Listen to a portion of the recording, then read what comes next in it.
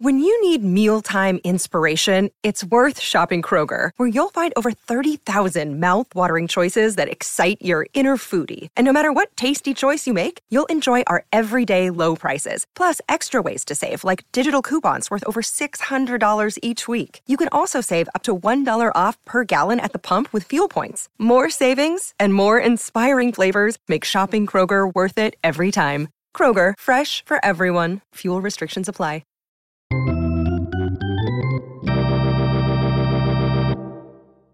Our first edition of What If in baseball history. This is when we get to poke holes in the history of baseball and talk about like maybe what would have been different in the event that certain things did take place or didn't take place or whatever. It's Brad's idea. He's really excited about it. So we're going to let him start off. Brad, what do you got? Okay, I have two here. Which one should I go with, Brick? Should I go with more recent history or like, I don't want to say ancient history? Which one do you think you should go with? Do the old one first. I don't know. The old one. Okay, we're gonna start with the Babe. Okay. Oh, yeah. Okay, so what if the Babe never went to New York? Okay. If the Red Sox had kept him? Well, first off, there would have been no curse of the Bambino. Okay. True. Right, so the Red Sox would not have gone so long without a World Series title. In fact, Brig, all of those titles the Yankees won with the Babe would have gone to the Red Sox. I submit that Boston has, instead of 7 more titles just with the Babe, there would be 2 more. They would have 9 more titles because I do believe in such a thing as organizational momentum. Yeah, organizational momentum would have carried on, and Ted Williams would have 2 World Series titles with the Red Sox. So you can count 9 more titles to the Red Sox tally. There would have been no Murderers Row. Crazy to think about, right? Wow. Yeah. Like, I'm not saying that he's what made it up, but I do think that he had that Babe's playing style at the time contributed to the roster construction, right? So I don't think there would not have been a Murderers Row in New York. Wow. The Yankee mythology of the early 1900s into even the mid 1900s into the 1950s and so wouldn't be existent, right? I'm really glad we didn't end on this. Yeah. Yeah, it's probably a good thing for you that I started with this one. Yeah. A Yankees hat just to make me feel better. Hold on. And instead of the Dodgers moving to LA, the Yankees would have moved to LA because the Dodgers still would have been a fixture in New York, while the Yankees would have been second fiddle and needed to move out of town. So you'd have the LA Yankees and still have the Brooklyn Dodgers. And maybe the Brooklyn Dodgers at some point would have moved to the Bronx or something, but they'd still be in New York. And here's one for you. Boston is the crown jewel of Major League Baseball for the last 100+ years, and not the New York Yankees. The Boston Red Sox would become the most valuable team in Major League Baseball, and not sports altogether, not the Yankees, because the Babe cemented the Red Sox into baseball history rather than it being Fenway and a history of losing that the Red Sox have now. It would be a rich history of one of the greatest stadiums in baseball history, plus a massive winning tradition with some of the greatest players we've ever seen, the greatest hitter we've ever seen in Ted Williams, not Babe Ruth.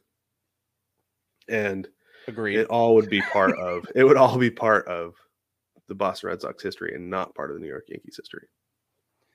I have to call Mike Farnes. He needs to be here for this conversation because he just made a best friend. Did we just become best friends? No, you and Mike did. Maybe you guys can nail bunk beds together and have room for activities. Karate in the garage. That's right. If he doesn't have a sword signed, never mind. By John Stamos. Yeah. No, it's what's his name from the American Idol. That's right. It's Randy Jackson. Huh? Randy Jackson. Thank you. Right. John Stamos is their man crush. Anyway. That's right. That's all right. Okay. I'm going to recover this for you Yankees fans listening. I'm going to bring this back around. Okay. Okay. My first what if is No, I'm going to save it. I'm going to go with my other one. All right. Okay. What if Pete Rose had never bet on baseball? That's my first one. Here's the chain I came up with. All right. First of all, the easiest choice is the hit king, Charlie Hustle, would be in the Hall of Fame. In the Hall, right. Yeah. But his on the field performance would have rewarded his off the field behavior. And he would have become a terrible person, like a really awful person. Okay. He would have benefited from all of his fame and success and continued to experience success on the field as his life off the field deteriorated in the wake of that success. He would have wound up in a standoff with police that would have ended peacefully. However, he would have had all this jail time and probation time. That's the first thing. Then he would have court-ordered rehab, obviously, as part of his prison sentence. And then MLB would never have outright banned him, but he would have been like ostracized by the community. He would have been a pariah anyway, kind of like what Jose Canseco dealt with, right? Where they're like, okay, not enough to really like kick you out, but we don't want to have anything to do with you. He's not our favorite person. Yeah. So you're out quietly. So then on July 14th, 2015, Pete Rose would have snuck into Great American Ballpark, and an aging, flabby Charlie Hustle would have gone streaking and hustled his way across the infield during the All-Star game as his final like shred of. Please tell me he goes head first into third base. He goes head first into third base because he kept his floppy hair. How could he not? And that's what happens if Pete Rose never would have been caught stealing or never would have bet on baseball. I don't care if he's caught or not. He just wasn't betting at all. That's so funny. That's it. I like that. That he still like his cat. So does he make it into the Hall of Fame though? Yeah, he makes it into the Hall of Fame. Okay. Yeah. And then as he does so, he continues to decide that he's better than everybody else, and he has the superiority complex, and that ruins everything. But and you know what's funny is that takes away how many conversations at the bar every night. Right? That's the whole thing. Is like this whole Pete Rose thing is so fun but annoying at the same time. I don't know another way to characterize it, because it's tired. It is a tired argument, and it'll never go away, and that's okay. But also, the generation that truly cares is either starting to not care as much, or nobody's asking them questions anymore because we already know how they feel. Yeah. And then there's us that we're kind of caught in the middle. And then there's the younger generation of upcoming fans that they don't care. Yeah. Don't care. They have no dog in the fight at all. Yeah. Yeah. Yep. So it's interesting. So that's why I think if he never got caught, never got banned for life, none of that, I think it still would have gone downhill pretty quick. Probably. And that's a personality thing for sure. I could see it happening. It's so funny. I'm sure he's a great guy. I don't know. All right. I'm going to go with my second one. All right. Okay. I'm going to talk about the flip. Oh, yeah. Again. Okay. Brad. So I'm not taking, I know it just happens. It just happens because this is actually one I thought about a lot for a long time. And it's not, Derek Jeter is still in position, out of position, however you want to call it. Derek Jeter still makes the flip. The difference with this play is that Jeremy Giambi slides. Right. Because he did not slide on that play. If Jeremy Giambi slides, he's safe. And then they've got a runner on second with 2 outs. They go on, score 2, maybe 3 more runs in that game. Either way, the A's win it. They sweep the Yankees in the ALDS 3-0. They move on to play the Mariners, who had their number that year, sweep them out of the ALCS. The Mariners go to the World Series to play the Arizona Diamondbacks. The Diamondbacks lose that series. The Mariners win it in 6. Become the greatest team in Major League Baseball history, 116 wins and a World Series title. Okay. For sure. And like I said before, organizational momentum. The Mariners don't go on to win another World Series, but they make the playoffs. The drought is not nearly as big of a deal as what it was. They go on, they make the playoffs here and there over the next few years. But this is the big thing, is the Mariners make the playoffs with King Felix on the roster. Ha. King Felix gets a playoff appearance. He gets to go pitch ALDS, ALCS, we'll say a World Series just for kicks, and he dominates, and he becomes a Hall of Famer outright. There's no question, no debate, nothing. King Felix is 1,000% a Hall of Famer, first ballot, nearly unanimous because of his domination in the regular season and the postseason as well. And that's my what if. Oh, if Jeremy Giambi had slid. Slides. Yeah. Yep. Yeah. I could see that. Because losing in the ALCS against the Yankees put such a stink on the franchise for so many years. Yeah. I think that's part of the problem why they didn't make the playoffs for so long. Yeah. I could see that.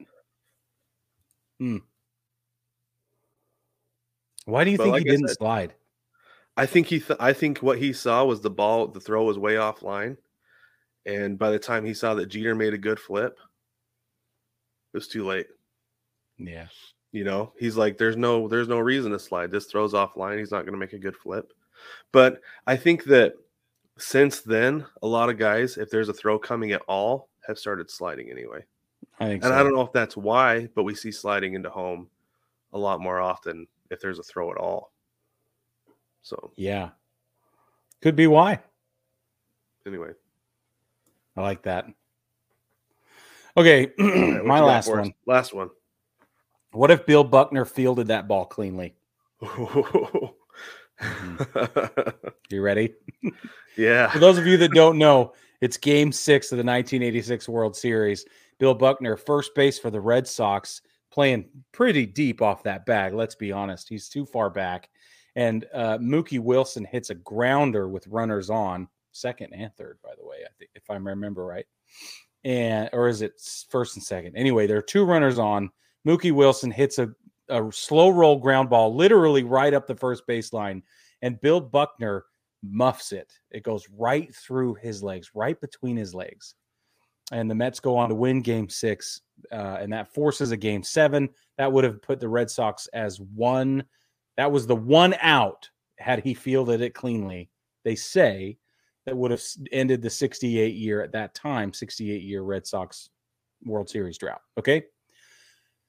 So if Buckner fields that ball cleanly, here's what happens. I'm a little worried, I'm going to be honest with you. I'm buckled up. Rather than the ball going through his legs, he fields it cleanly. Bob Stanley, who's the pitcher, still never even attempts to hustle the first base to help back up the play, which he got a late start on in the real world anyway. But let's say because Buckner fields the ball, he doesn't even try. So Mookie Wilson slides headfirst into first base and makes the bag because Buckner was still too far back. Let's be honest. He's like, I don't know. It's bad. It's like 2 feet back. So he doesn't have enough time to get there, and there's nobody else there to back him up. So Wilson still makes the play at first base. All right. But Ryan Knight gets held up at third base and doesn't make it home to force the Game 7. Okay.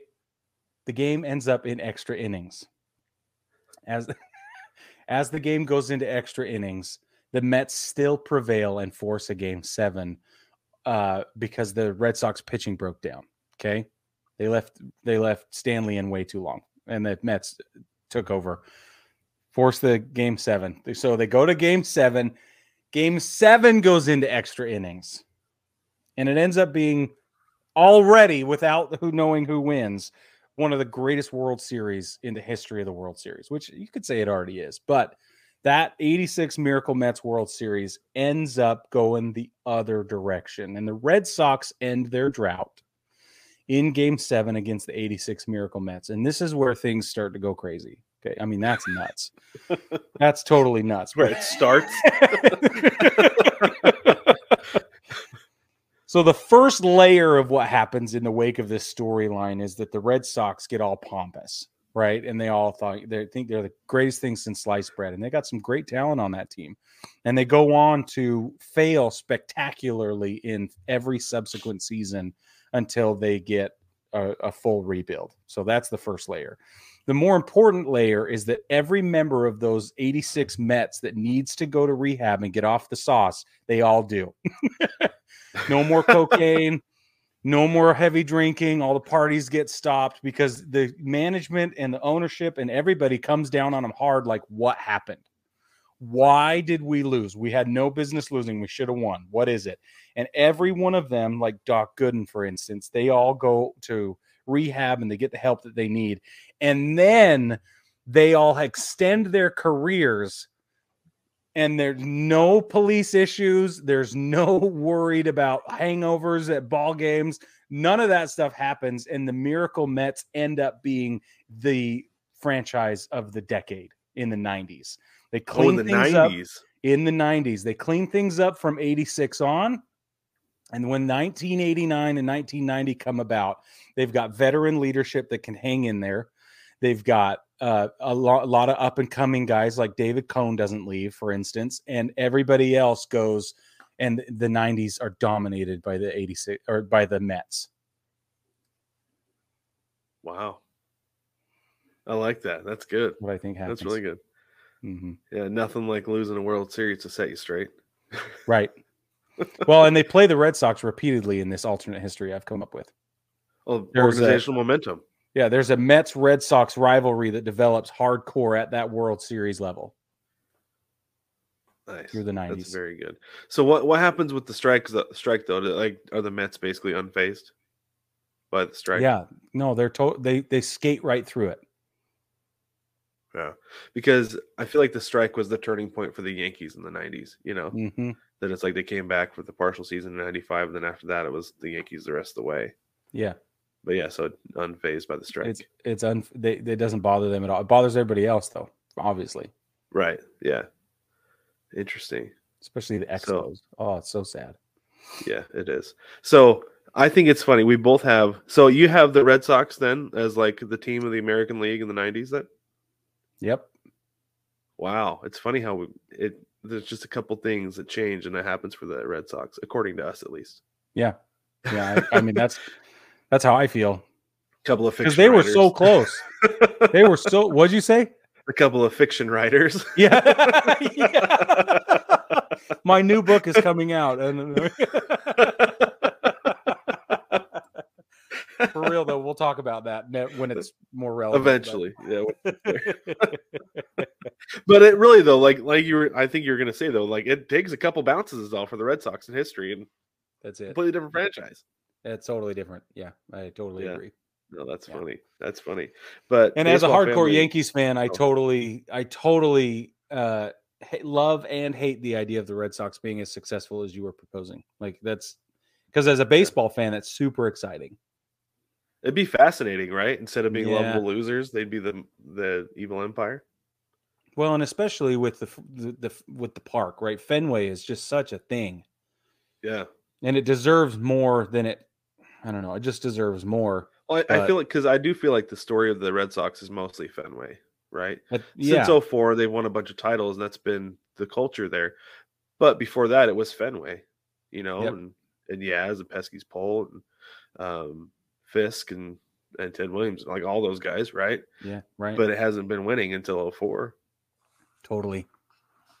So it's really interesting. But anyway, it is. It's baseball family. Let us know what you think. What ifs should we take on next? That's what we want to know from you. Jump in the mailbag, leave us a voicemail, give us a moment in baseball history that you want to see us change, and let's change it and let's see what happens. And we will take it as many layers deep as we want and need.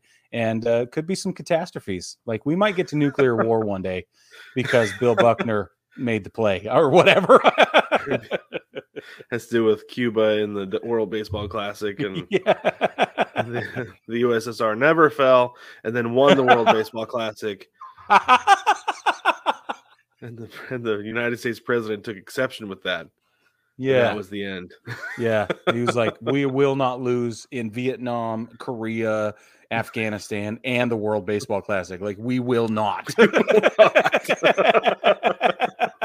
Communists will not take over baseball. And it's ours. They will not take it from us. Exactly right. They're the Marxist. The mascot is the Marx.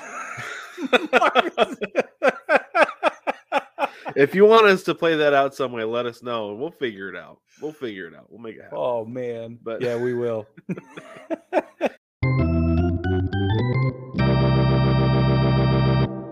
Catch new episodes of the Baseball Together podcast every Tuesday.